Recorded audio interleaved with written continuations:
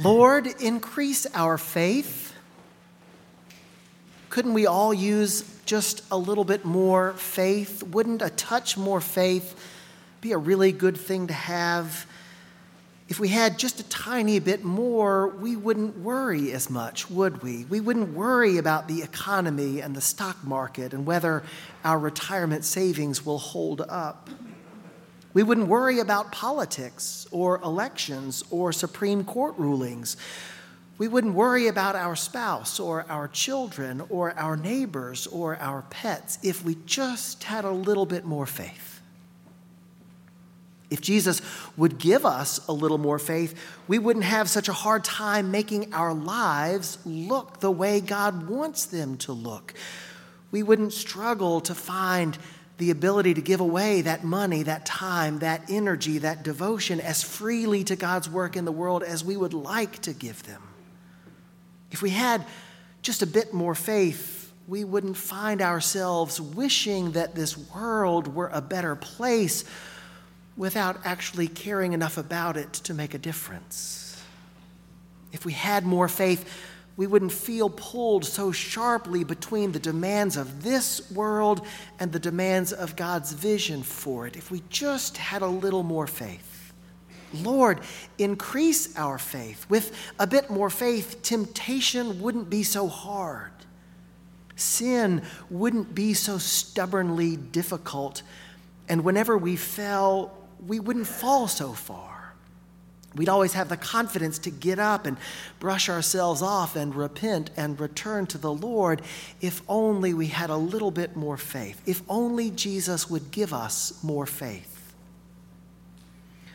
For several weeks now, you might have noticed that Jesus has been on a tear about what it means to belong to God and God's reign, to be a part of God's vision for the world. Over the last several weeks of gospel lessons, Jesus has told us that if we want to follow him, we will have to hate our families. We will have to pick up our cross and follow him. Jesus has made it clear that we will have to give up any claim on earthly possessions in order to partake in heavenly treasure. Jesus has reminded religious folks like you and me that our traditions and our status don't really count for all that much, and that actually it's the people around us who suffer who know best what it means to belong to God. No wonder the disciples are asking for more faith. If our entrance into the kingdom of God is even half as narrow or difficult as Jesus has made it out to be, we had all better find some more faith, or else this isn't going to go well for any of us, is it? But as Jesus says, if we had faith the size of a mustard seed, we could say to one of those giant sycamore trees out front, be uprooted and planted in Lake Fayetteville, and it would obey us. We don't need more faith. Jesus tells us we need the right faith, real faith, true faith, deep faith. If we had even the tiniest speck of that sort of faith, it would be enough for God to work through us in mighty ways, like a pinhole opening or the tiniest crack under a door. Faith like that, no matter how small it is, gives God an opening through which God can show up in powerful ways. If we want to belong to God and God's reign, if we want our lives to become an image of what God is doing in the world around us, we can stop wishing for more faith and start looking for that kind of faith that once it takes hold in our hearts, it begins to transform us into vessels for God's work in the world. Perhaps the best way to find that sort of faith is to take a good look inside, to take a good, hard, and honest look at our spiritual posture, at the way we find ourselves approaching God. Are we looking for ways to make God's kingdom come? Or are we looking for ways to belong to that kingdom that God has already brought to the world in Jesus Christ? Do we seek a life that manifests our faith in God, or do we dream of inheriting whatever life God is calling us to? Now, there's not a big difference between those two examples of faithfulness, nor do I think there's a really big difference between the faith of the disciples and the faith that Jesus invites them to find. On the surface, the only difference seems to be perhaps one of degree. But if we're going to have the kind of faith that Jesus envisions for us, the kind of faith that moves mountains, we're going to have to find that narrowest of sweet spots of believing in God in the kind of way that allows God to take over our lives, our whole being, and to use us in ways more powerful than anything we could imagine all by ourselves. I think that's why Jesus responded to the disciples' request for more faith with the provocative and problematic image of a slave coming in from the field. We cannot encounter this analogy without remembering the horrors of human bondage and acknowledging its legacies, which are still active and real today. We cannot hear Jesus hold up the identity of a slave as something we are supposed to pursue without also admitting that there is nothing good or right or holy about one human being owning another. Now, many English translations change the way we hear that word slave and render it as servant, perhaps to let us off the hook a little bit, but actually probably to suggest to us that the kind of slave Jesus would have known about isn't the kind of chattel slave we associate with the American context, but something more like an indentured servant. But if we look at the analogy Jesus uses, no matter how soft we try to make it, it is clear to us that that servant or slave didn't get to decide how he wanted to spend his time that evening, did he? Nor was he likely to receive any appreciation for the work he did. And that's not the kind of life Jesus calls us to, surely.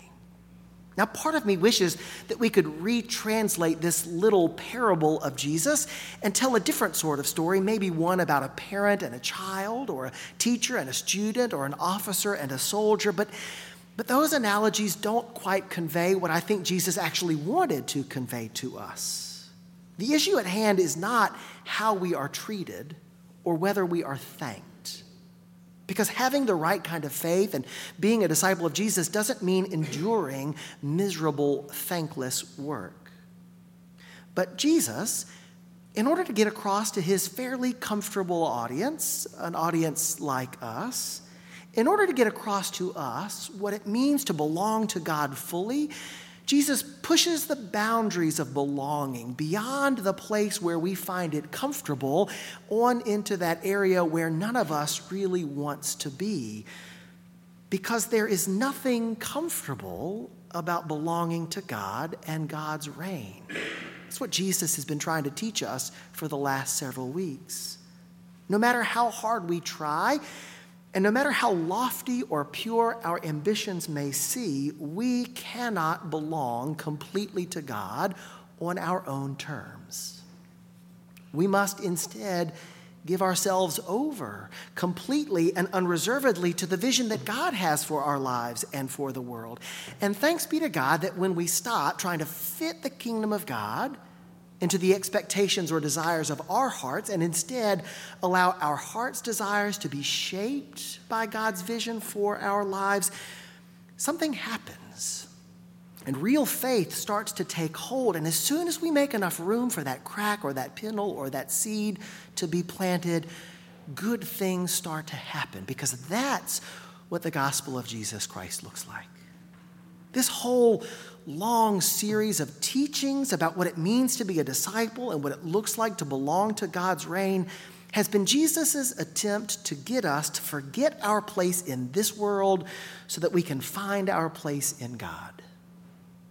When Jesus tells us that we have to forsake our families and forsake our wealth, Jesus is not saying that only orphans and poor people get into heaven, but he is showing us that our attachments to this world must dissolve completely if we are going to know and experience true union with God in the next world.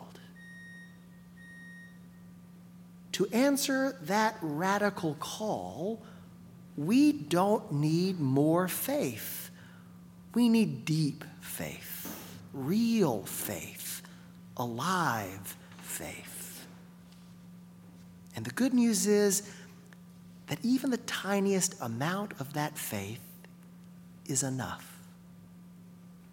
As soon as we begin to find the ability to believe that God's will for our lives and for the world is the only thing that matters, everything starts to open up in a whole new way. Now, it's not easy. No one said it would be easy, least of all Jesus.